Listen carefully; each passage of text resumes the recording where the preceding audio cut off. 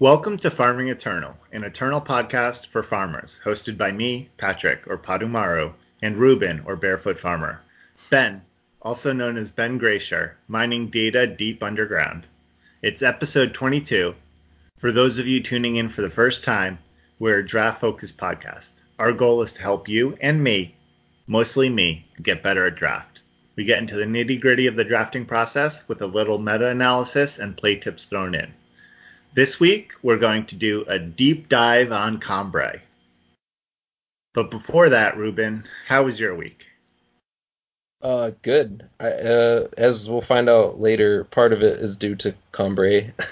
I just have been forcing it for several drafts now. Probably the like 6 of my last 7 drafts were Cambrai, and it helped push me up into the, I don't know, like top 30 or something most recently. Basically doing that every single draft. So it was fun. I've been. It feels good to finally have something kind of figured out to a certain degree because Dark Frontiers definitely thwarted me a lot at the start for sure. So, and there's a few things I know that I've definitely adjusted my own mental rankings on a lot.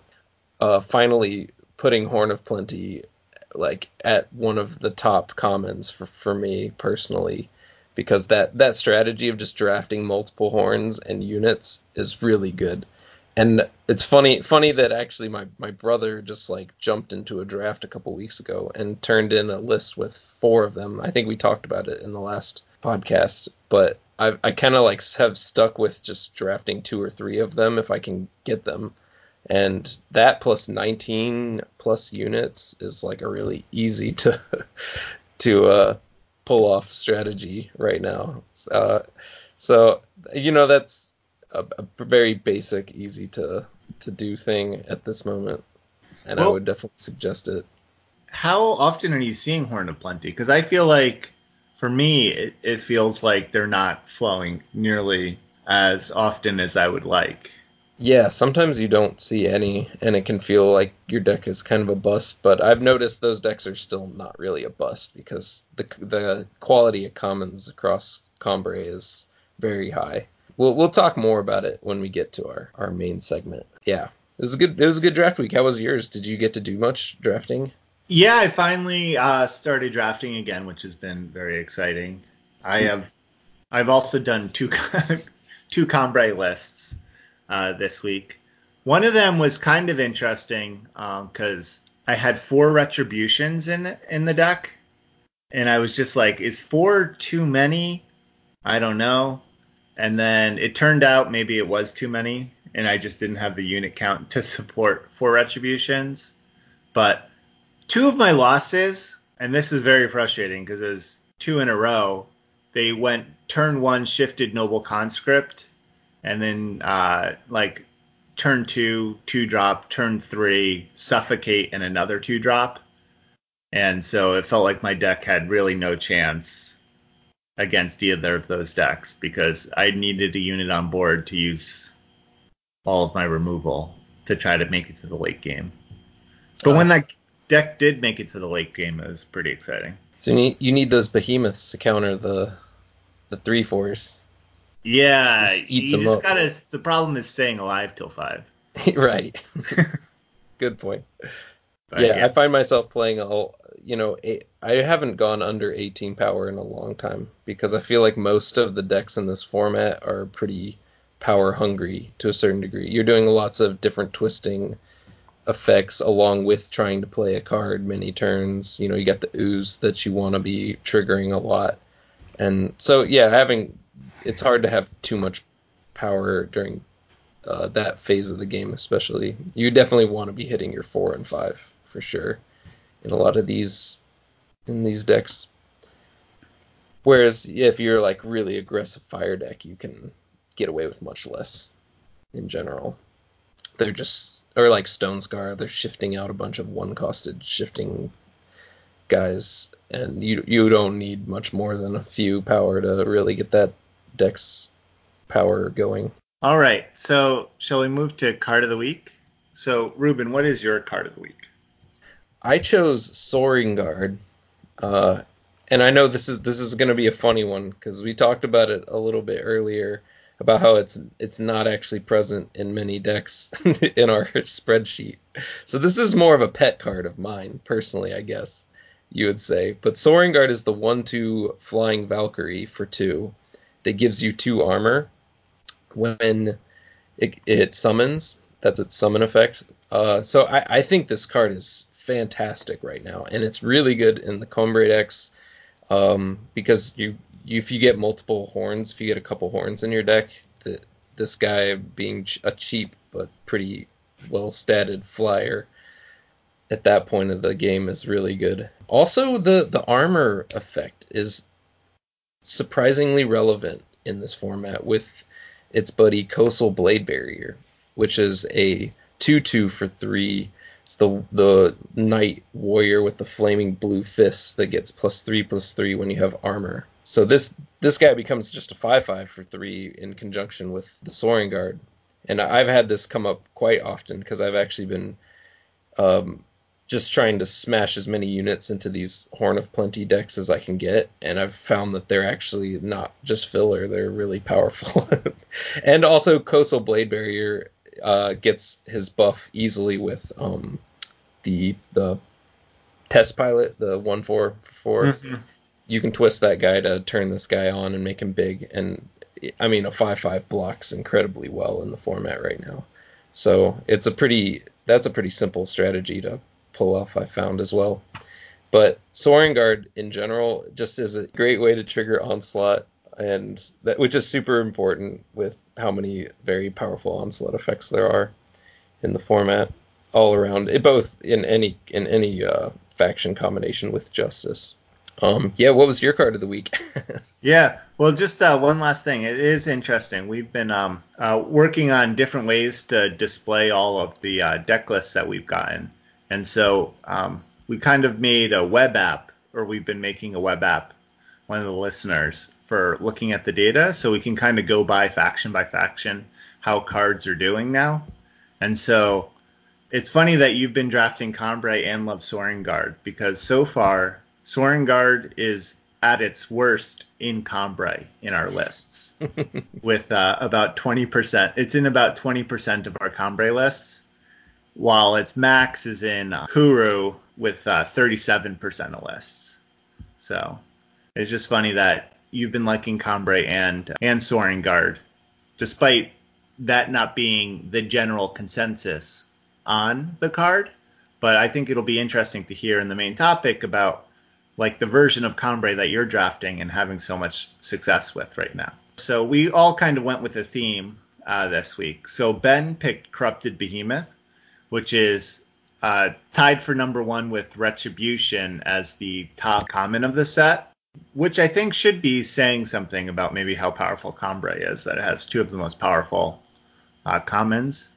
And it's doing a lot better than, say, sort of similar cards, like Tremor Shocker or Awakened Sentinel are both sort of in the same range, but Corrupted Behemoth has been showing up almost twice as much as both of them in our decks. So Ben kind of thinks that, even though like Tremor Shocker and Awakened Sentinels seem like they could be sort of obviously not as powerful, but pretty equivalent. But like Tremor Shocker, even though it's a 6 mana 6/6, it's just like a turn too slow. And then if you shift it for 4, you're not getting it till turn 7. And so it's just not helping stabilize as much as maybe Behemoth is. Yeah, Behemoth just sits there and blocks everything just about. And I just want to say I will play Corrupted Behemoth and Tremor Shocker in the same deck. So Yeah. I think they're good friends and go Right. together quite well. Would you play two Corrupted Behemoths over the split? Yeah, definitely. Yeah, I play exactly. as many Corrupted Behemoths as I can fit in my deck, but I kind of like just playing lots of fat units in my Yeah. decks right now because I don't the aggro decks are not that impressive. I think that they're a little overrated because I think a lot of them do just kind of lose to a Corrupted Behemoth if you get to that stage of the game.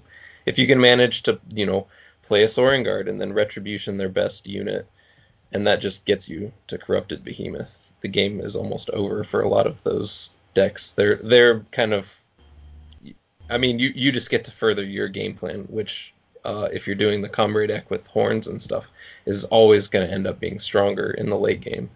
Like, there's not much that goes over that when like every unit you draw is big, Yeah. basically. I've been having a little bit of trouble surviving, like sort of this Stone Scar onslaught. So it'll be interesting to hear sort of what what things you're taking to sort of help mitigate that and surviving into the late game where you can start dropping your Corrupted Behemoths. Because I've been having trouble where I do have an early game and I'm playing like Argenport Soldiers and cards like that to try to help me bridge into the late game, but they have so much removal that efficiently deals with it that they're still getting the beats in while I'm still like trying to survive. You can always lose to an efficient aggressive deck with good removal. That's for sure. Maybe you're just hitting pockets of really good fire decks, which are still, I mean, like fire is still our number one drafted faction, right, in our spreadsheet It is, yeah. for good reason. I mean, it's very solid all around. All right, so my card of the week is Retribution, which is the 3 justice spell, which silences and stuns the unit and has Onslaught kill the unit. It's tied for the number one common by background rate, and so it's obviously a powerful card, but there are limits to how many you can play, it turns out. And it felt like maybe 4 was too many. Not So if you have enough soaring guards, though. What's your spell count of a deck? Generally, don't want to be going. I mean, depending on what the makeup of your deck is, because some are spells matters and need 8 to 9 spells even sometimes. But I'm perfectly fine playing 4 to 5 spells and like at least in most decks. And if 4 of those are retributions, I'd be pretty happy, I'd guess. yeah, I don't know. It seems like its worst case mode is not bad either. Silence plus stun is really strong. yeah, I think my problem was maybe I wasn't running the unit count. I had maybe too many spells, and so I had a fair bit of trouble triggering the onslaught on retribution, and then also fire decks can just go like so wide with really dinky units that there is no best unit to sort of retribution and stabilize with. I can't even afford to attack and then kill their third, one of their 3 blink wolves. Right. That makes a lot of sense. Like in those matchups, it's not good. And if you're on the defense, Yeah. it's definitely not at its best. All right, so that's card of the week. So we're moving on to 7 win run breakdown.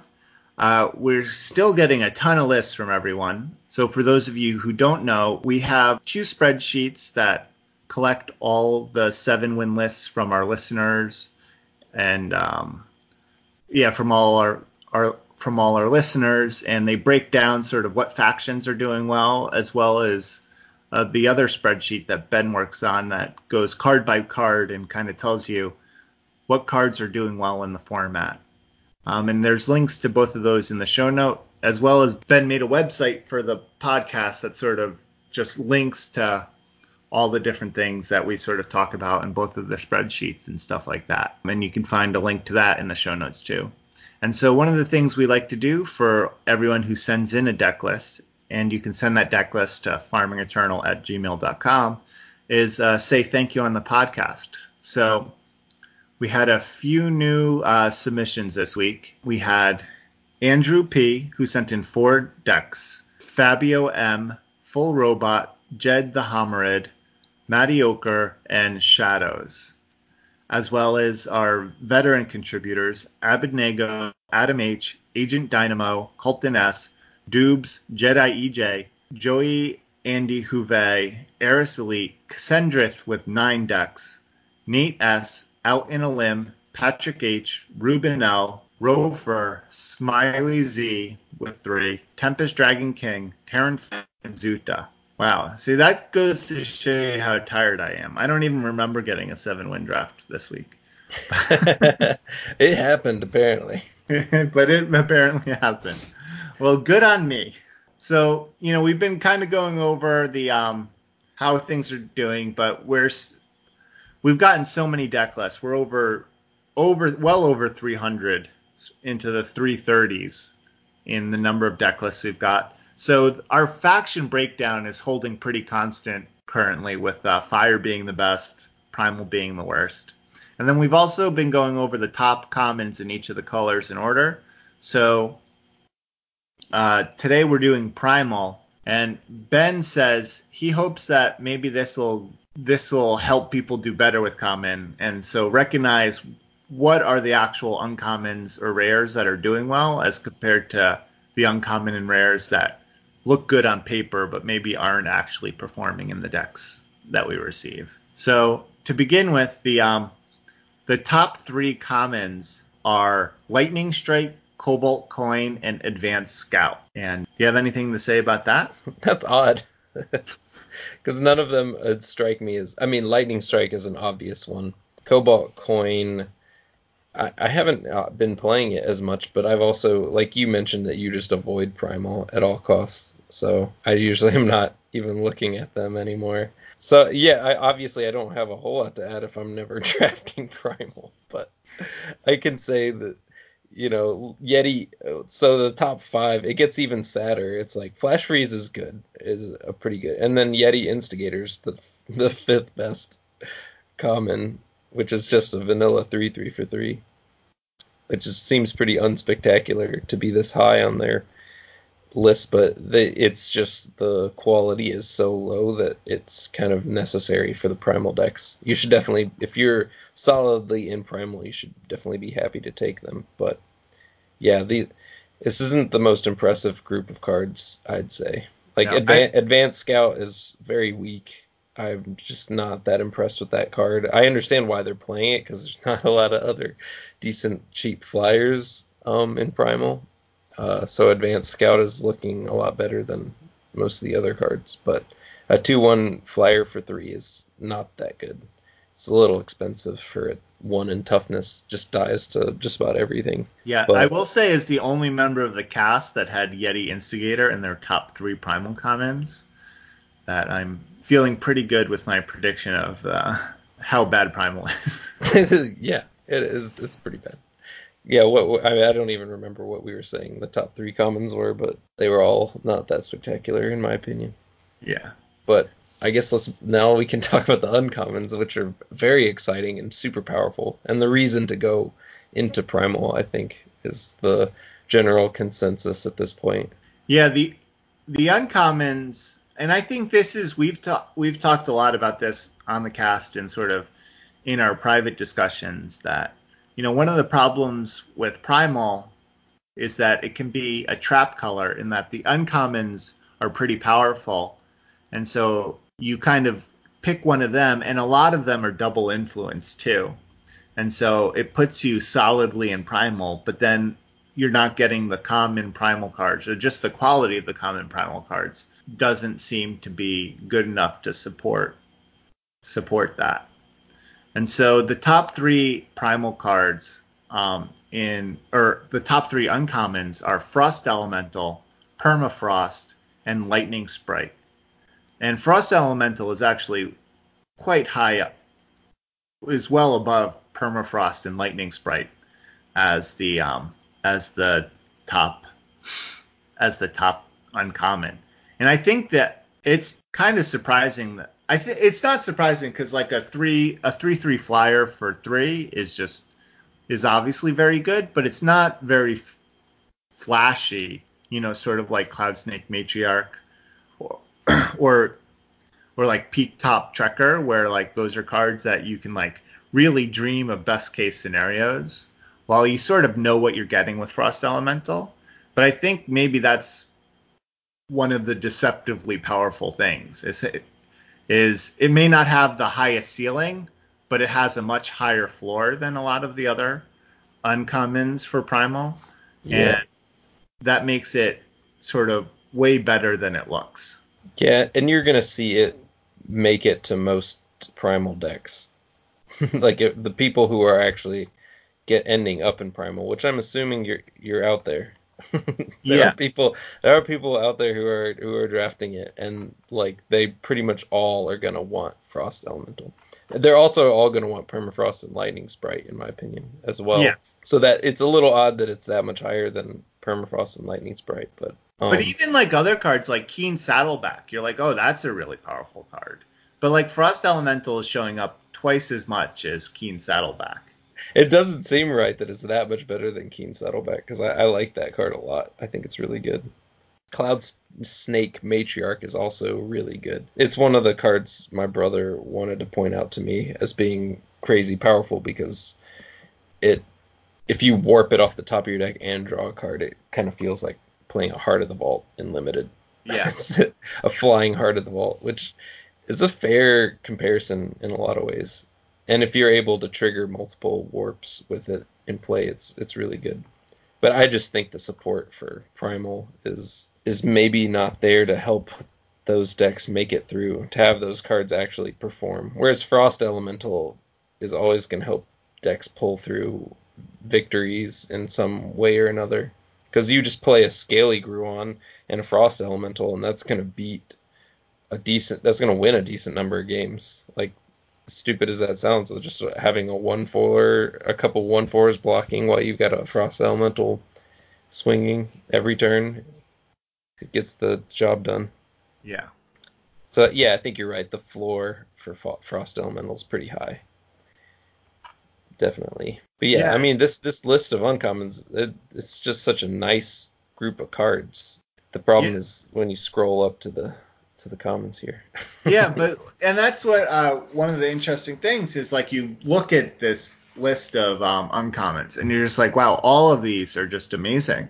But like Primal's doing so poorly that like cards that you think should be just like crushing it aren't doing that well. So like Aggressive Urzine, Avalanche Yeti, Peak Top Trekker, Cloud Snake Matriarch, they're almost doing about as well as the commons, as far as the rate that they're showing up in deck lists, when it's normalized. So like we're sort of doing a sort of an apples to apples comparison. When you Oh, even take that's into weird. account how you see an uncommon less, they're just like not showing up in the winning primal deck lists. So I think there's just something interesting going on with Primal that even the winning Primal decks aren't sort of relying on what seem like to be these like obviously powerful Primal cards. All Wow. right. I mean that's pretty interesting. All right, what do you want to talk about next? Yeah, the rares. Number one rare is Torgov Ice Cap Trader, which is, I think, actually the number one drafted rare, Nice. which is kind of surprising to me. It's just like it's the best performing rare that we have right now, which I guess I wouldn't have guessed ever because it's like a good card, but it doesn't seem like a great card. It's not only the number one primal rare, but it is the best rare overall too.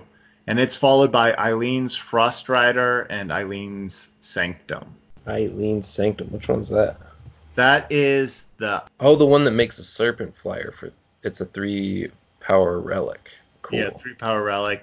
It makes a And you can pay 2/2 7. serpent, and then you can pay 7 to make it 2/2 or And the possibly Eileen's Frost Rider is the 4/4 flyer for 6 that stuns 2 yeah. enemy.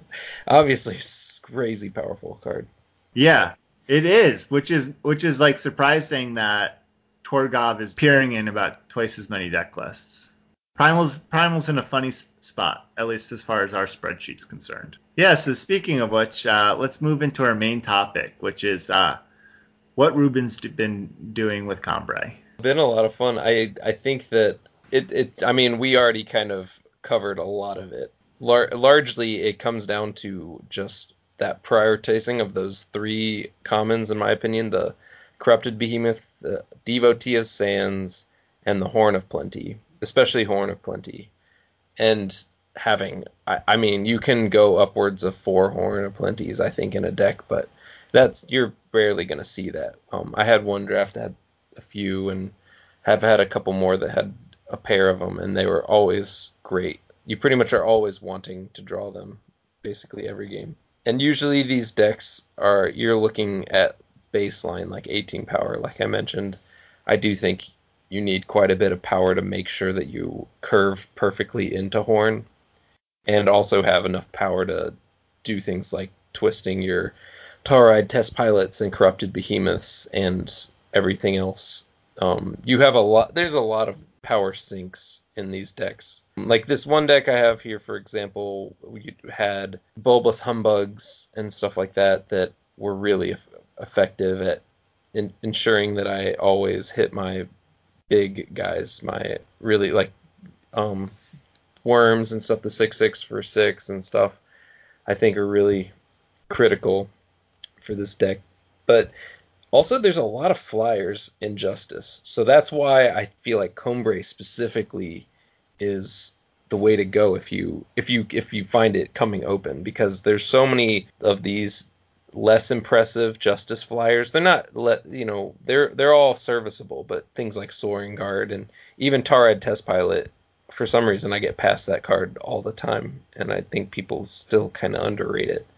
But a lot of these flyers are really just the way that I'm winning most of my games with my Combray decks, because I always have a handful of flyers in pretty much every one of them, and then you can just gum up the ground with a couple of big creatures, or even just one corrupted behemoth. If they're not able to take care of it, it just completely stalls out your opponent. A couple cards that are really important. I found Steadfast Paladin is the 2/1 for 2 that is invulnerable to damage on your turn. That card's great, and it's just always a really solid 2-drop. For a lot of the same reasons Soaring Guard is good. It's always helping trigger Onslaught, triggers your retributions and everything. Later on in the game, once you get Horn of Plenty's in play and stuff, this guy actually is attacking through a lot of other units. It's a really good unit in conjunction with certain combat tricks and stuff too, which comes to the next point. So I know that I do think you don't want to get lower than 18 or so units. I wouldn't.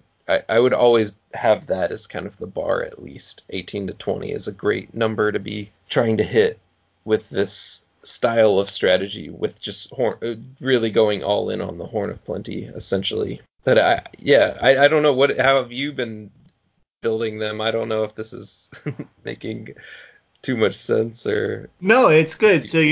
So let's say your ideal Combray deck. It has 18 units. We got your 2 Horn of Plenty and maybe another attachment or two, and then your spell suite of about 5 or 6 cards. Yeah, Right? I'm aiming for a lot of retributions, sharpened reflex.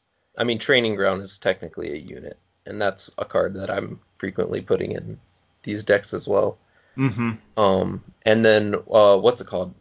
High Alert. That card is amazing. So And you're a big High Alert fan? yeah, I love that card. I've been winning a lot of games with it. I've lost plenty of games to it as well.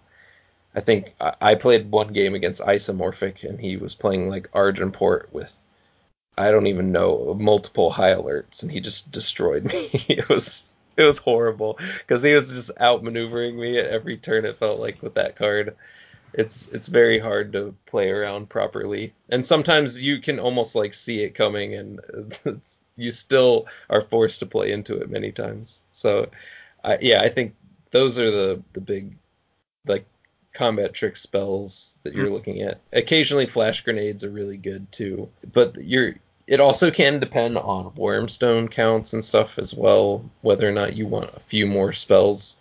Um, Wormstone, I think some maybe new players think that they have to run like 8 or 9 spells or something to be able to run a Wormstone in their deck, which is not true at all. I don't think it requires that many.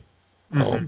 And even things like High Alert have warp and stuff, so they kind of like a card and a half sort of. It's hard to really put a value on warp. I know we've always talked about we've talked about this before. It's really a hard thing to value. But anyway, Wormstone, you don't need a ton of spells to make it efficient, but if you do have a couple of them in your deck, you'll have to maybe aim on the slightly lower end of units to spell ratio.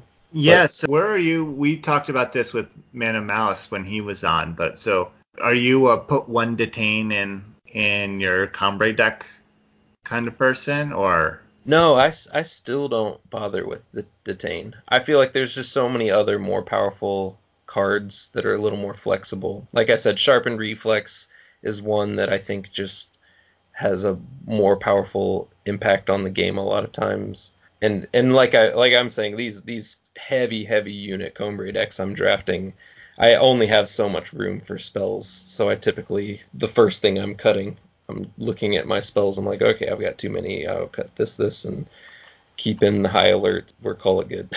right? Basically, even a card like Envelop, I feel like is more impactful. That's the one that bounces an attacker. Then detain a lot of games, especially if you end up in racing situations and stuff.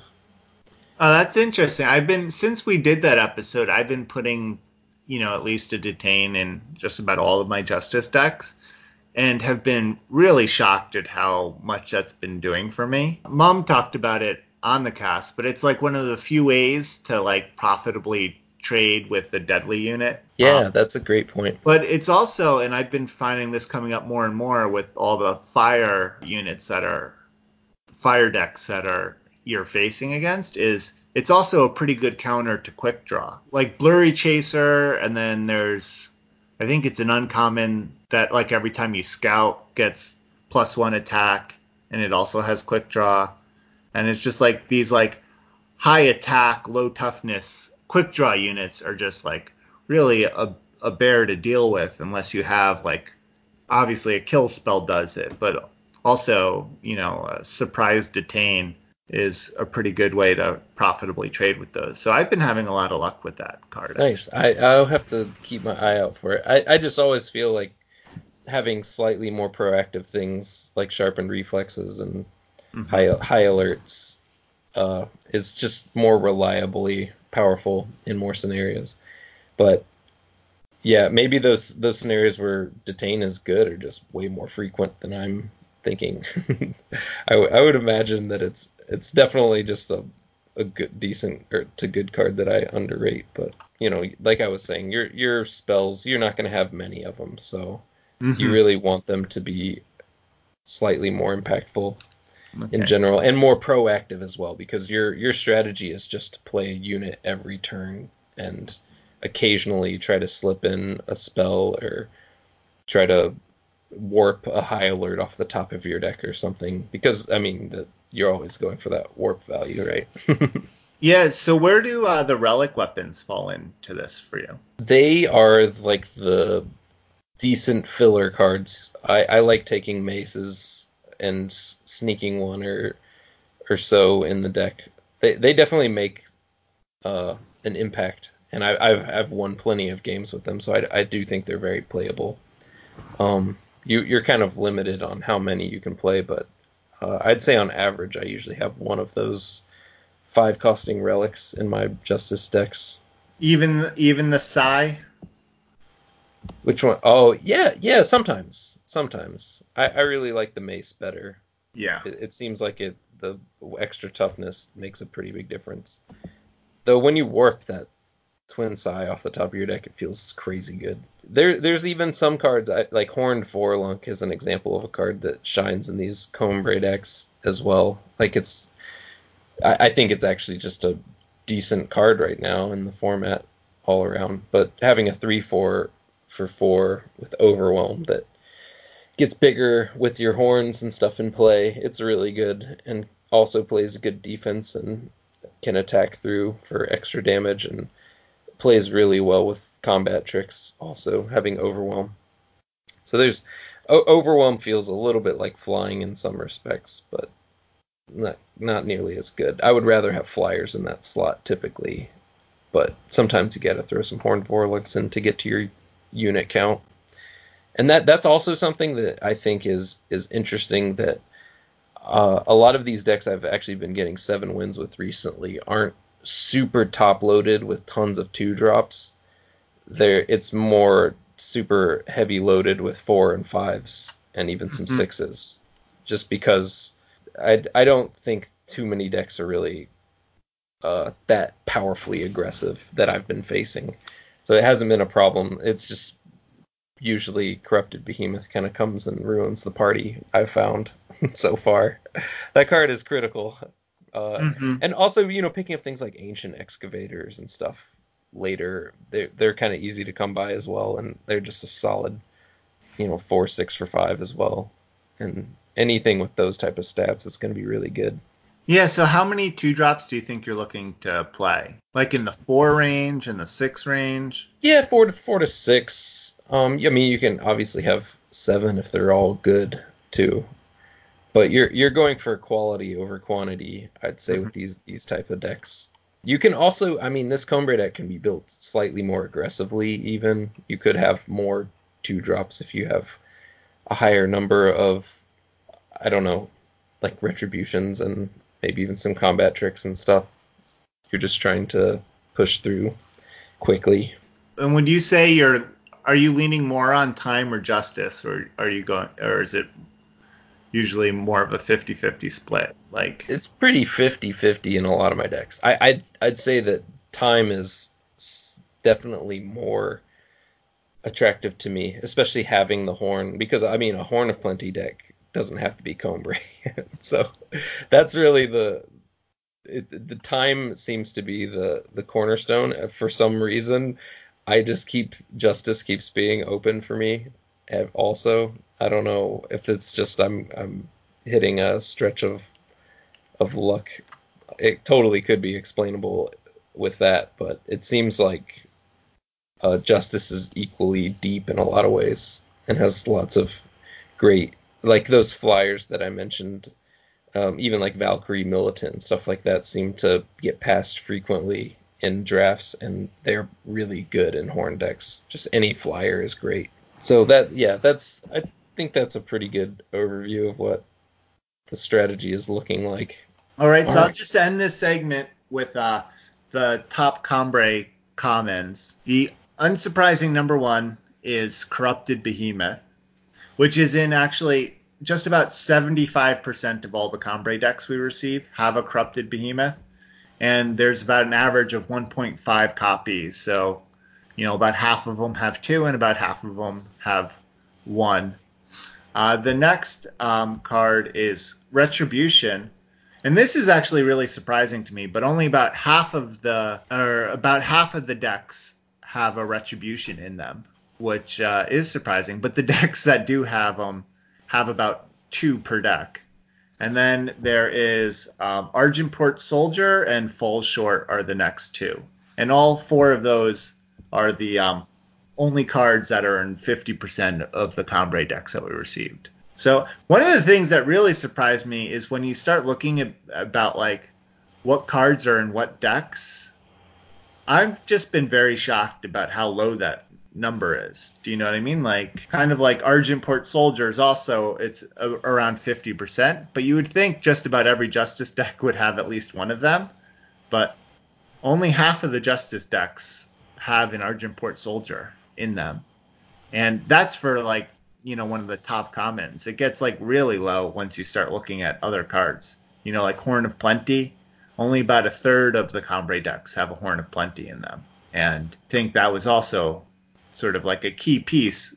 Some of these things that you consider like key pieces to a deck are actually not showing up in as many decks as you would think, which I which is this is all a long way of saying is it's surprising to me about how varied the decks that are doing well are, because there's no cards except for Corrupted Behemoth, which is in like three-quarters of all Combre decks, and that's the highest across like any faction, any card is Corrupted Behemoth and Combre, but a lot of the other cards are like in 50% or less of decks, and it's for a common that was just surprising to me. Yeah, I guess that shows how deep it is, how interchangeable a lot of those commons are to a Yeah. certain extent. Yeah, I think it gives me hope. It's like, well, just about anything can win if you have a plan, hopefully. Shall we move on to the draft? Yeah. So this week we're gonna do it on my account, which should be fun. So first pack, man, this is kind of rough. So cards in contention, you got Stained Honor, which is the 1/3 shadow guy for 2 that twists, costs 1 less. Avalanche Yeti is the 2/2 for 2 that stuns 2 guys when you shift it. Merge Titan, Coastal Blade Barrier. Feels a little too early to maybe pick that. The rare is Reinforcements, which is the one that enemy players can't play spells for the next 3 turns, but has Onslaught. For each attack you have made this turn, you give them +1, plus X to that many units on top of your deck. I've never tried making that work in draft yet. I would imagine it's doable. Like, it seems like you could definitely make it happen. Um, but I'm probably just gonna take the Submerged Titan here. Because none of these, Avalanche Yeti is the best card for sure, but I don't want to be in Primal. And you would like Submerged Titan over, and this is also not a very good card, but I think the two cards sort of on its level in Fire is there's the Horde Duelist, which is the 2 fire, 2/2 charge, and then there's a Warfront Missionary, the 1 justice, 1/3.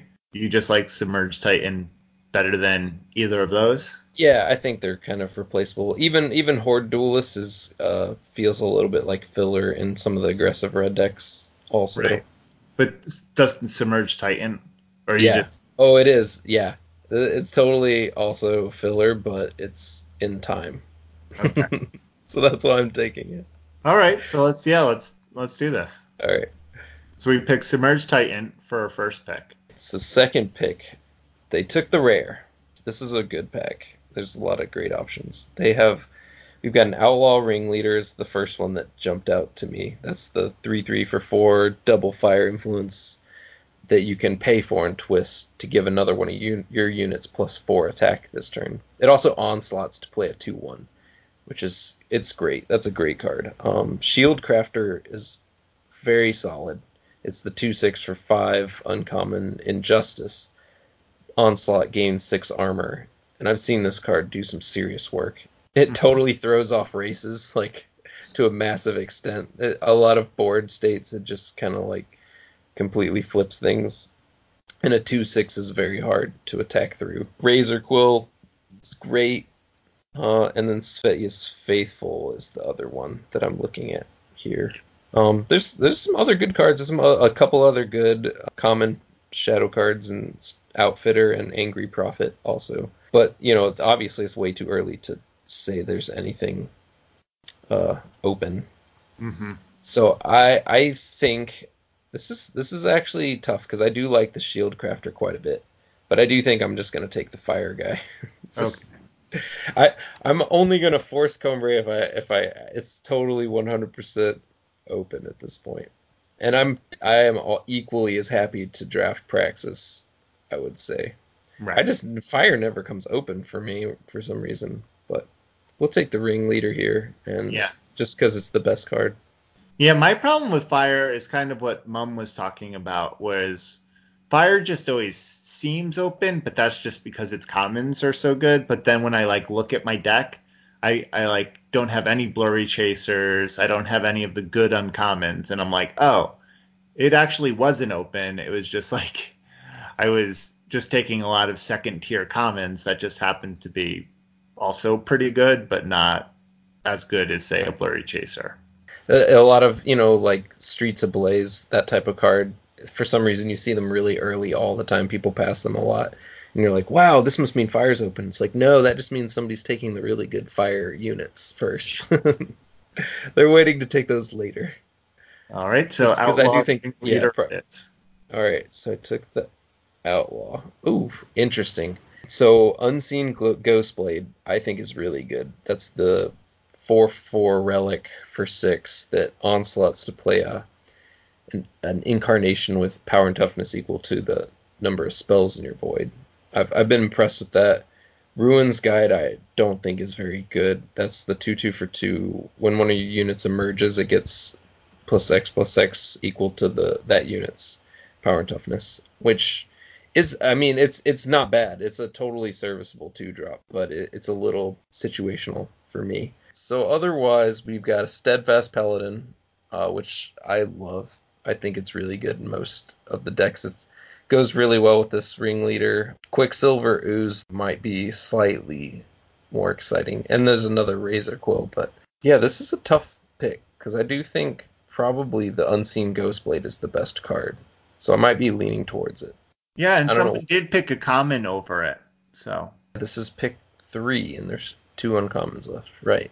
Well, I'm not married to anything yet. And I do think maybe if they're undervaluing Justice potentially, this could be a good pick.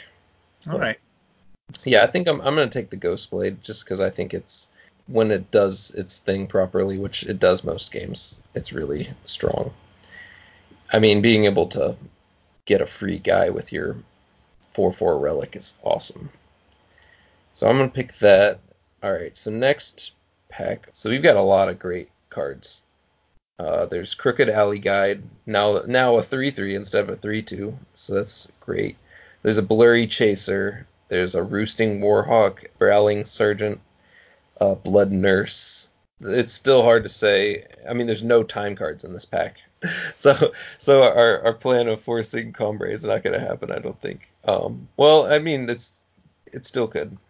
I don't ever rule anything out this early in a draft, but I'm leaning towards the Blurry Chaser here, just because I really like fire, I agree. and it's a great 2-drop, and it seems to do a lot of busted things, and even a few of the like Scout Matters cards that come along occasionally, it's been good. I don't think that's going to be relevant with our deck, not so far at least. But so I'm just going to take the Blurry Chaser because it's a great 2-drop. All right, so now we've got another Ruins Guide, which isn't bad. It could be time. There's a Belligerent Yeti, but I don't think I want to go into Primal for that. Daring Maneuver, which is solid. There's also High Alert, and this is pretty close between the 2-drop and the High Alert, just because I do like to prioritize units Which over. two drop Ruins Guide? Yeah, the Ruins Guide, just because I like prioritizing units. So this is a tough pick for me because I'm very attached to my High Alerts. So can I think I would pick Daring Maneuver over High Alert. Really? Yeah. You missed it last week. I kind of talked about episode 19 where we did our last live draft and where we passed 3 daring alerts or daring maneuvers. And the thing I was missing that whole run was like a combat trick to like do anything with. So I thought we ended up really undervaluing the card in the draft we did. And then Ben emailed us and was like, I can't believe you guys didn't pick any of the daring maneuvers because daring maneuver is actually really high up in the spreadsheet. And so people are having a lot of success with that card. And so we ended up picking a few cards over Daring Maneuver. That Daring Maneuver was actually overperforming in our spreadsheet. And obviously that's not the end all be all of everything, but I do wonder if maybe you are now undervaluing it from where you had it. You know, you originally had it really high, and now I wonder if you're undervaluing it a little bit. Yeah, it's hard to say. I haven't played with it as much because I usually prioritize the burn spells over it typically. But in some scenarios, it's actually better than the burn spells. And I'm sure those scenarios come up quite often. So you think daring maneuver here would Yeah, be? two for twos are just easy to come by. I think. Yeah, that's true. But daring maneuver over high alert, that's the thing I'm having trouble getting behind because I like high alerts just also having warp and the surprise, this true surprise block factor is pretty cool. Like daring maneuver is something that's slightly easier to play around. Yeah, I agree. I only play around +2/+2 combat tricks, but I do that sometimes too. Yeah, I'm like, well, I just hope they don't have a high alert, yeah, and then sometimes they do, and I get blown out. yeah. I mean, they're very close on our spreadsheet. Daring Maneuver is about 2 times the background rate, and High Alert is about 1.85 times the background rate. So they're close. So I'll let you decide. but I think I would take Daring Maneuver here. I would have Blurry Chaser and Outlaw Ringleader sort of be the deciding factor. Well, I think the fact that there's still a Ruins Guide and the Daring Maneuver means fire. I mean, we only have the one unseen ghost blade, so I I think in this situation right here, this pick, that it can get the nod over High Alert. Despite the fact I do think High Alert's a better card though. But all right, we picked the Daring Maneuver, and now we have an Arc Lookout Injustice and a Sizzleback Salamander and a Warfront Missionary are really the ones to be looking at. And I'll probably take the Salamander here for the same reason as we took Daring Maneuver. Just because I know that even that one Man and Mouse draft we went over where he managed to just stay solidly in almost one faction for a long time until that Moonstone Vanguard came by. Yeah. Really was an effective way to draft this format because there's no multi-faction cards anywhere. Yeah, I got my first top decked Sizzleback Salamander Lethal this week, which was pretty Ooh. Yeah, it is I a was like, burn. It is a burn spell. I was like, I have nothing. I have no way to get in this last 2 points of damage, and then I top decked Sizzleback Salamander, and I was like, oh, I have one way. Yeah, it's sometimes relevant, but I mean it's okay. It's a decent enough 3-drop. Yeah. All right, so this next pick is a pretty easy Warhawk. Twin Flame is a card I've never tried. It's the 8 power, uh, deal 4 damage to 2 enemies with Warp. I mean, that's doable. I feel like I finish a lot of games at 8 plus power as it is, but that's still way too costly to really waste a pick on, I think. Yeah, and the only other cards there's two Justice cards: the Roosting Warhawk, and then Heist, which is the one Justice Warp. Give a unit or weapon in your hand +1/+1. And then the only fire card is Needle Spitter. Hey, Which, he's pretty good with my Blurry Chaser. yeah, and then there's a couple bad shadow cards too. Yeah. All right, that's easy Warhawk. Okay. Oh wow, and this is a great. We finished up that pack with, nothing too impressive, though we did get a late Steadfast Paladin, which feels really good. So right now we're sitting on pretty solidly most of our playables are in Rakano. Rakano for sure. And Yeah. we opened an Alessi. Aha! Of course. I give up on my Combre, and this is what happens. It's kind of tough to not pick the Alessi here. Let's see, what else is there? There's a clan standard. Definitely don't want to be in primal. There's an ancient excavator. I would definitely, if I'm gonna go back towards time at all, I would do it for Alessi. There's a sharpened reflexes, which I'm really a fan of. And then everything else is kind of chaff in general. Nothing like not horrible, but not good. Like Yeah, there's no refresh really is good. solid, but Yeah, and then yeah, in fire there's no really good fire card. All there really is Clan Wallbreaker, which is the 4/2 overwhelm for 4. he's been unimpressive to me. Very easy to block and kill with any 2-drop. I think I'm gonna take the Alessi. All right. I just think I would the sharpened reflex would be my actual normal pick, but in this situation, it is splashable. It's possible that we get past some seats or something, and if we do, we can. I had a Naya deck, Naya, sorry, a Fire Time Justice deck recently that was really solid too. Was splashing fire for some removal, some burn spells and stuff, which is really fun. But yeah, I'll take Alessi just because it's like my favorite card. And now we've got the rare. This is pick 2 of pack 2. We've got an Ixton Cargo, which does fix our Rakano colors. We have a Soaring Guard, which, as we talked about earlier, I love. There's not much else really. Awakened Sentinel in Time, which is okay. Iron Hook is a passable card as well, though it's not as good as it was in the previous format. Yeah, I don't know that. How are you feeling about this pick? Are you a cargo seek power type of person? Oh, now that you mention it, we are kind of in Rocano colors, so Ixton Cargo sort of fits. Pumps up our Ghost Blade, so that's actually relevant. It'd be tough to take it over a decent 2-drop in Soaring Guard, though. Yeah, That's decent is maybe a stretch, but hey, he's at least decent. Yeah, I think I like the cargo here. okay. I think that I mean, everybody knows how great Seek power. If you're sort of newer to Eternal, these type of cards are really valuable. Cargos and Seek powers, the ones that go fetch sigils, because you are guaranteed to 2, 3, or 4 power especially when you redraw. So a lot of hands you get Ixtun Cargos count as like extra chances at power essentially. And even in your opening hands, sometimes you'll be able to keep hands that you normally wouldn't be able to because you have cargos or seek powers in them. Also, there's a minor thinning effect that is maybe somewhat relevant. That statistically is hard to judge, but we'll take the cargo. It also triggers my Alessi. So this is a choice between three drops in this next pick. This is pick number 15 in our pack two, third pick in pack two, I guess I should say. And there's a Bright Mace Paladin and a Rebel Sharpshooter. And a Learned Herbalist, but I'm definitely not going with that.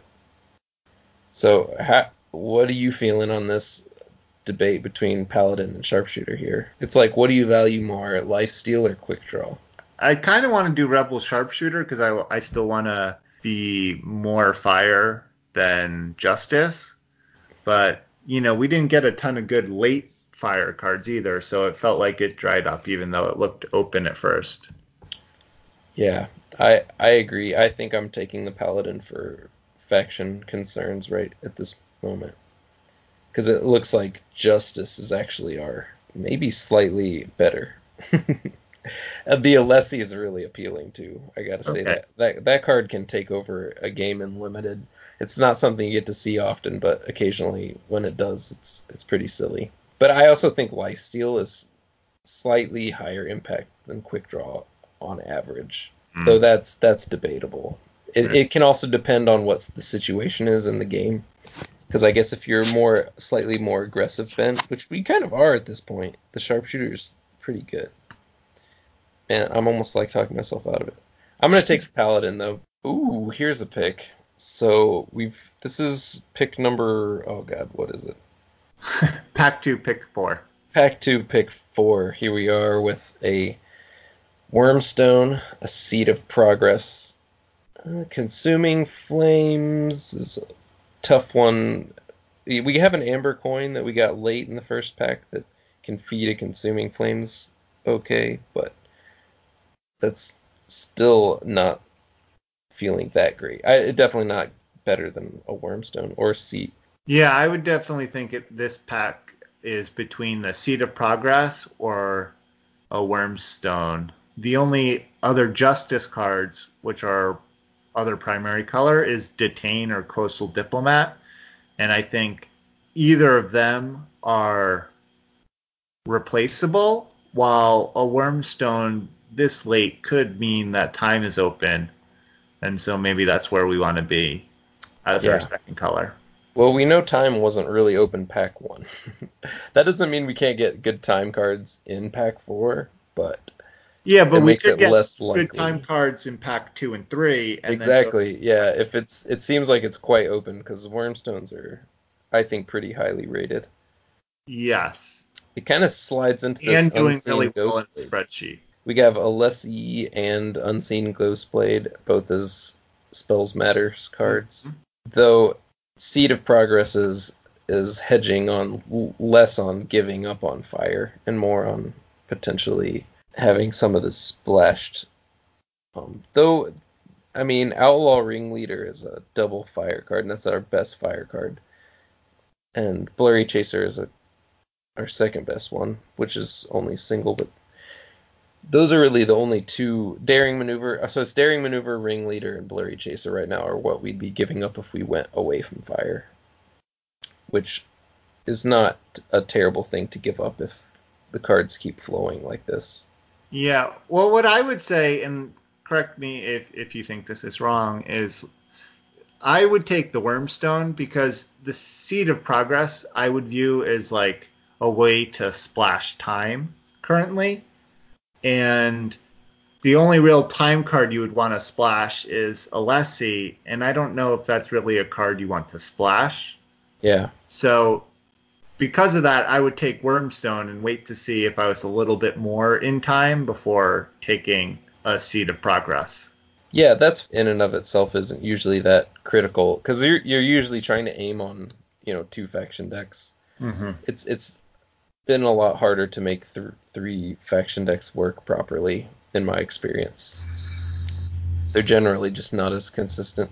That's basically what it comes down to because fixing is so hard to come by. It's locked up in, like these uncommon seeds and stuff. Yeah. So, yeah, I like your reasoning too. So, yeah, I'm going to do that. I'm going to take the Wormstone. Also, because a 7/7 is really hard to beat in the format. All right, so now we have a Gundown and a Learned Herbalist in our fact. So, our factions at this moment are kind of a little bit mixed between Justice, Time, and Fire. Right now, Justice is looking like our best. Um, though Our Gun, best, least open color. yeah, I know it's funny that we just took the Time card and now we're past a great Fire card, and Yeah. when we're kind of bouncing around trying to figure out what our second faction might be behind Justice, but this is tough because I do like a Gundown. I think it's solid, and our spell count right now is really low for running things like Wormstones and Ghost Blades and Alessi and stuff. But Yeah. The learned um, herbalist I can learned actually help Herbalist with that. does make a spell. All right, I'm sold. I'm taking the Herbalist. Yeah. And I think I like 2 drops. Gun Down is doing really well in our spreadsheet, but I do think it needs to be in a specific deck, which is an aggressive fire deck, which is not what I would describe our deck as right now. So this is Pack 2, Pick 6. I think cards in contention here, there's a Deft Strike in Time and Soaring Guard in Justice, and there's no real good fire cards. The only other time card is a Viper's Bite. I think I'm gonna go actually with the Death Strike maybe over the Soaring Guard. Just because of how well it works with some of these other spells matters with the Wormstone and the Ghost Blade Mm-hmm. and the Alessi. And our unit count is not bad right now. We're at 10 units. Yeah, Though I that's mean I've got a very debatable. I shouldn't say 10 units because it's a mishmash of different factions at this point. So we definitely don't have a solid 10 units unless we plan on being 3 faction. That Yeah, makes things a little tougher. go with Death Strike. You want to take Death Strike here? All right, let's do it. It's a removal. So to end Pack 2, we got a bunch of really good late time cards. We got an Averex Familiar. We got 2 Training Grounds, a Refresh. Um, so all good, And a Rebel Sharpshooter and Fire. yeah, Strangely all enough. good cards to go with our sort of spell matter cards. But then we did get a really late Rebel Sharpshooter. So I was kind of thinking as we're sort of going near the end of Pack 2 that we were going to sort of cut our fire cards out and actually sort of ironically end up in Cambrai. But then with that late Rebel Sharpshooter, now I think it's a little bit mixed. So we're back to our 11. We have 11 units right now, but that's in a mixture of 3 colors. It's still, I think, not clear on whether we're going to be fire or justice or Yeah, time. I'd say for me at this point, just because I think Alessi is really powerful, and our 2 attachments, Wormstone and Ghostblade, are really powerful as well. Mm-hmm. And now that we have the 2 Training Grounds to really lock down our early drops in time and stuff, I'm feeling very good about Combray again. And it's more to me now the question of whether or not fire is splashable. That all could change with opening the right superpowered fire card, which we didn't quite get here in this pack 3 pick 1. Cards in contention in time, there is the Healer's Cloak, which is the 4 time +2/+2 weapon. You gain health equal to the wielder's health. The only other time card really is Excavation Assistant, which is not very exciting. In Justice, there's a Valkyrie Militant. And then in Fire, there's a Backpacker's Machete. I'm probably leaning a little towards Healer's Cloak.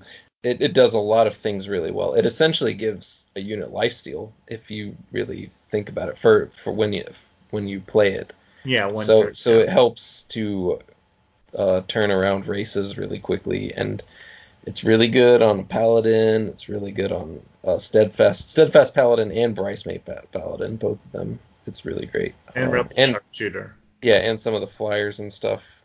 Yeah, Um, I think if this was like pack one, pick one, I would probably take backpacker's machete here. But knowing that, I think we're a little bit more solidly in time, or at least time was more open in pack two.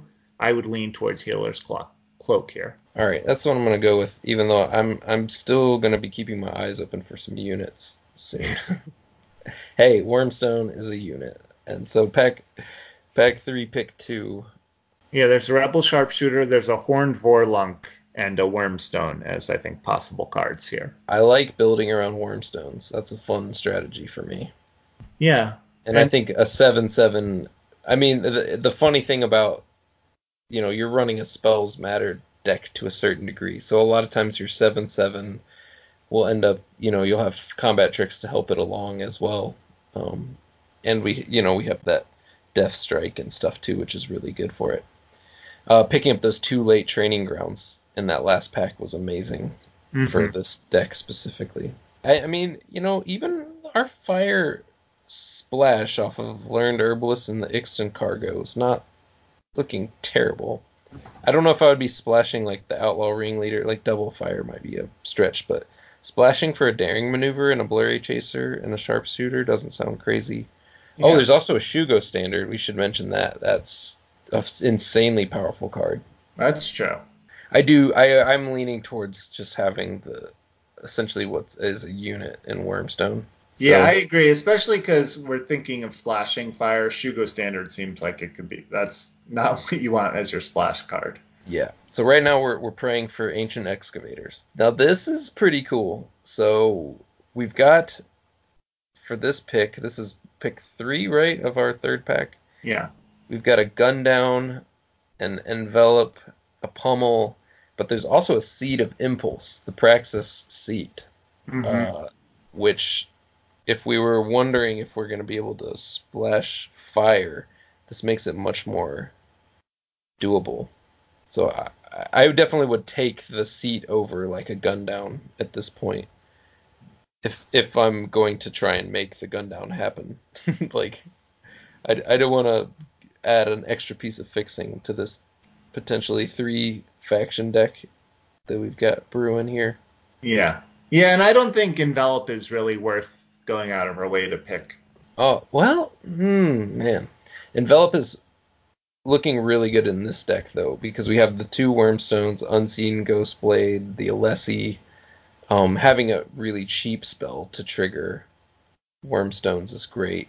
I know, but we Though already we're not have doing three bad one on that. mana spells. Yeah, we're not doing bad on that with the double training ground, the Ixton cargo, and refresh and Death Strike. Yeah, I like taking the Seed of Impulse. Also, because something in me is, I mean, when I used to play Magic, Naya was always my favorite combination of colors. Hey, there's my ancient excavator. All right, we got there. This Yeah. deck is officially broken because excavator is actually looking like a bomb in this deck. Yeah. So cards in contention, there's an ancient excavator in time. There's also a temple standard. And then in fire, there's a rusty Grenamotive and a pummel. And then in justice continues to not really be open. There's a tinker. I would be very happy to take a temple standard. I actually think it's really close to the excavator, but excavator in a double wormstone unseen ghostblade deck seems pretty broken. Yeah, I agree. And it's a 4/6 for 5. We've talked about how good that is in the format. All right, so this pick is also pretty interesting. So we have a choice between Fall Short or Avarex Familiar. Hmm. What do you think? This is maybe our toughest pick yet, because I think a Fall Short seems really good right now. There's a lot of targets for Fall Short in this format, I've noticed, including opponents, Wormstone, Worms. Yeah, no, that's true. I, I, I would have probably snap pick Avarex Familiar, but I think that's just a leak in my game where time has been open in pack two and pack three. So I just think, oh, pick all the time cards. And Justice hasn't been open. So I've sort of stopped looking at Justice cards, even though they're still integral to our deck. So, so I don't know. I mean, I guess the real question is how low are we on unit count? Because we have 12 units in our pool right now, plus um, the two Wormstone, but three of those units are fire units with the Blurry Chaser, Rebel Sharpshooter, and Outlaw Ringleader. It's hard to know if we can count those as reliable units, right? Yeah, yeah, that's a good point. Ringleader right now is the only one to me that's not looking super great. Though I mean, there's a chance we pick up another piece of fixing, maybe. I don't know. Yeah, I'm just always hesitant to cut it, but I think you're right. It is the double fire's looking not good when fire is definitely a splash right now. yeah, and then even Blurry Chaser just very unlikely to come down on two, so it's not really a two drop. Yeah, I mean, it luckily that card has a lot of late game potential too. yeah. I So think it's playable in a splash situation to a certain degree. Two drops aren't always where you want to be, but Blurry Chaser has enough of an impact. yeah, Yeah, maybe this my natural logic is the opposite of what's true, and the fact that justice isn't really open, but we're still kind of in justice means we should take the fall short because we're less likely to see another fall short in these last seven picks as compared to an Avarex Familiar where we picked up a late one in pack two also. So we're more likely to see more good time cards. yeah, it's interesting. I think this deck is maybe lacking the effect that Fall Short brings to a certain degree, Yeah. and that we this is at the end of the day we're definitely running a Spells Matters deck, and I think Fall Short is one of the best spells to be playing in this Yeah. type of list. So I think the upside of Fall Short is just much higher. It is hard to pass a familiar because it seems like it's always good. Yeah. But fall short, there are situations where it's like, oh, they got two corrupted behemoths, and I have a fall short, and I just lose because he is overwhelmed. But uh, I'm Yeah, taking but fall you short. still probably would have lost in that situation. So Yeah. Well, I just took the fall short. We're following it up with. So there's a rebel sharpshooter. Do you want to skip through these pretty quick? no, we Or can do this. This one's kind of interesting too, I think. So yeah, in pack three, pick six. There's a rebel sharpshooter. There's an excavation assistant and a pack hunt. And so this is again an interesting thing because I think rebel sharpshooter is obviously a much better card than excavation assistant. Um, but the question is how how three color do we want to be? How much do we want to splash? So, what is your feeling on this one? I've played Pack Hunt Index and been relatively happy with it. Like this deck isn't swarming the board so Hmm. much. It does need spells, but I feel like I would rather have uh, cheaper, more flexible spells to trigger Wormstones and stuff. Yeah. So, so yeah, I think I'm just gonna take the Sharpshooter, and I'm still not even completely sold on playing Fire, but this pushes me a little further towards definitely splashing it. And Excavation Assistant to me is just not playable. Blocks all the soaring guards. That's true. Those bastards. And now we are in pack four, and we are solidly in in Combre, potentially splashing fire. We have the tools Yeah, to we're splash not fire. solidly in Combray, potentially splash. We're solidly in Fire Fire. Time Justice. You think that we're definitely playing the fire at this point? It seems like it's kind of free. We have the Seat of Impulse, Ixton Cargo. We've got two learned herbalists. Okay, yeah, it's I mean, doable. I'm not happy about it. I would rather not be splashing the fire, but I don't think I think if when you take out all of our fire cards, our Combray units don't look particularly impressive. Yeah, that's a good point.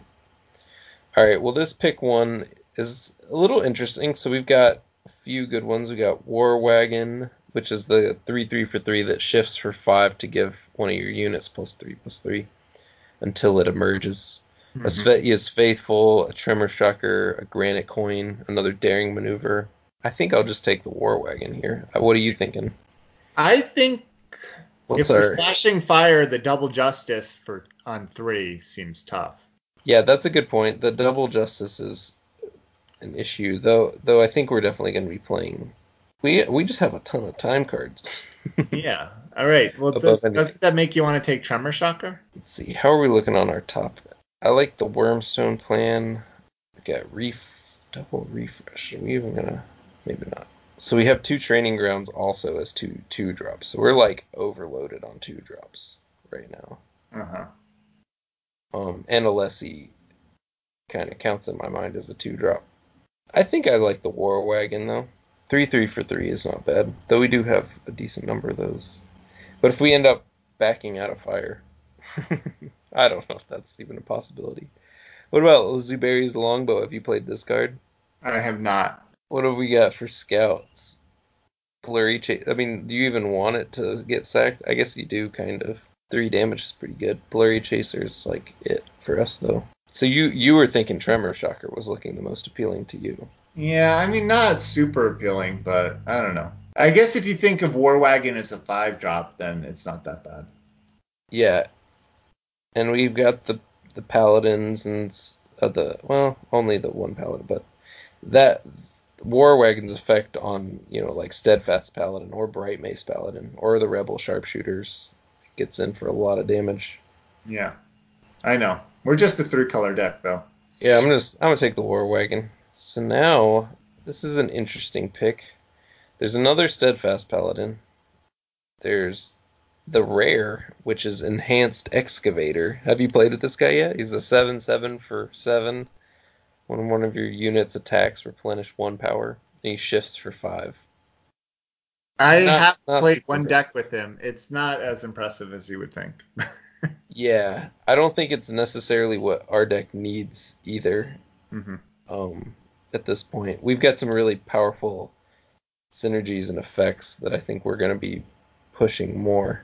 I think I'm actually leaning towards taking Char here because I like it better than I like a lot of the spells that we have at the moment.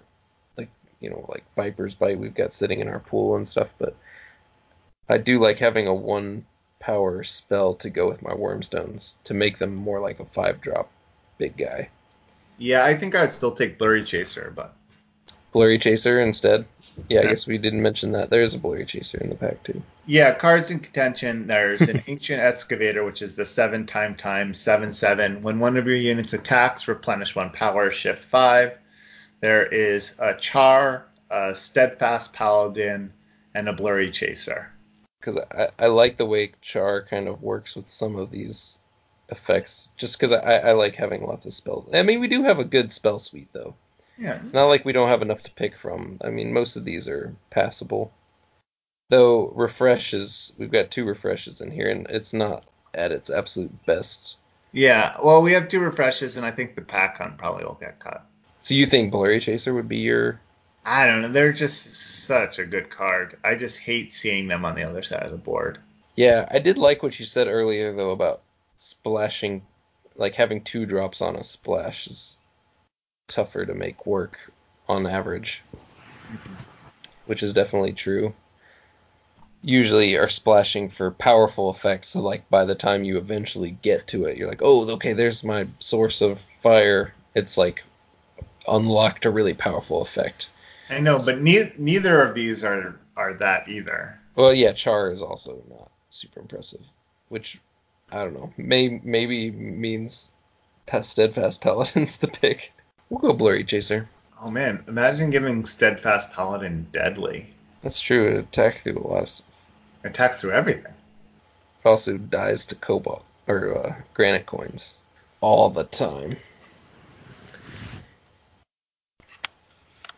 Well, this is kind of a interesting pick here. What do you? So we have a lot of 2 drops though. We're doing quite good.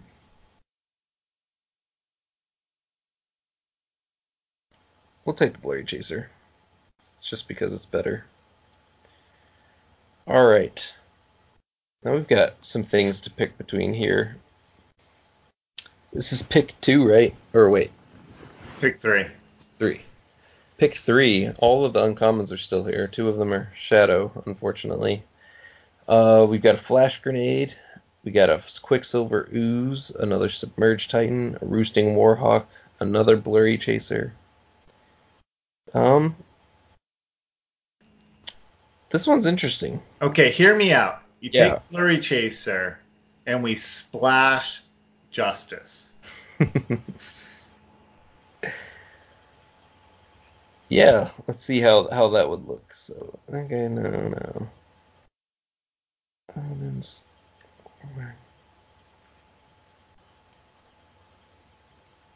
I think triple Blurry Chasers seem pretty solid.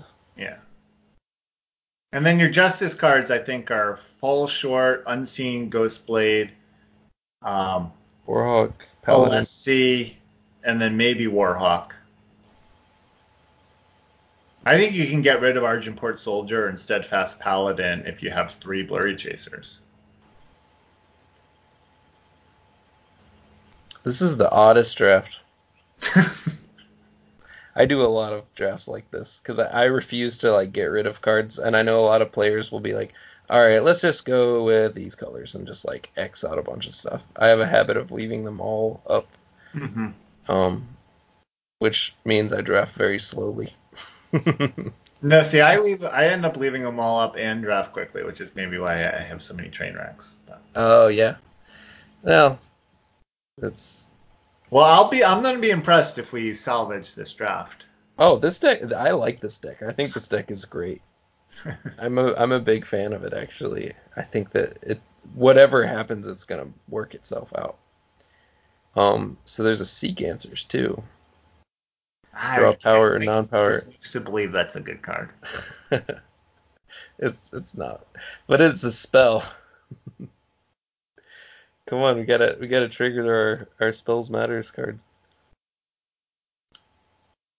Let's see. I mean, like, what would I take over the Blurry Chaser at this point? Quicksilver Ooze, I think. Ooze probably, Yeah. and Ooze is much less exciting without horns and stuff.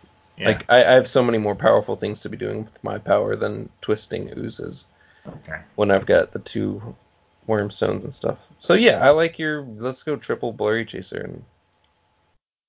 All right, so that's the draft. We're not gonna build it for you guys here on the podcast, but I think it's gonna end up being really solid. So it turned out we after all that bouncing around between Combray and Rakano and then finally settling into Praxis felt like the best way to do it.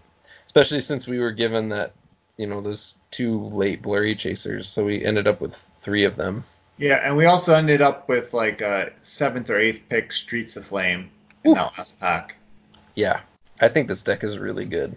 I think it has very powerful effects. The double Wormstone, the Ancient Excavator, the Unseen Ghostblade, like the upper power level of its game plan is just nuts.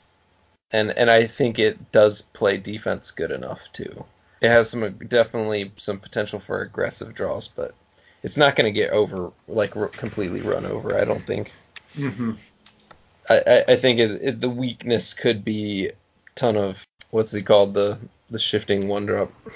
Nimble Conscript. Yeah, just like opponent just chaining off Nimble Conscripts could definitely do us in quickly, but I think our Wormstone plan looks really solid for blocking purposes. So I'm not too scared. And Healer's Cloak, also a great defensive card. We've got a Death Strike and a Streets of Flame and a Fall Short to all kind of do defensive work. I'm really excited to play any deck with a Lessie, though. That's always fun. So that's the end of our draft and the end of our show. Once again, a reminder to give us a 5-star rating and review on iTunes, Stitcher, or Google Play. And remember to thumbs up all of Barefoot Farmers Reddit posts. And once again, send all your 7-win deck lists to farmingeternal@gmail.com.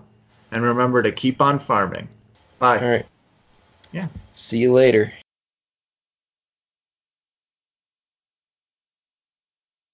And Ben, also known as Ben Grasher. Gracier.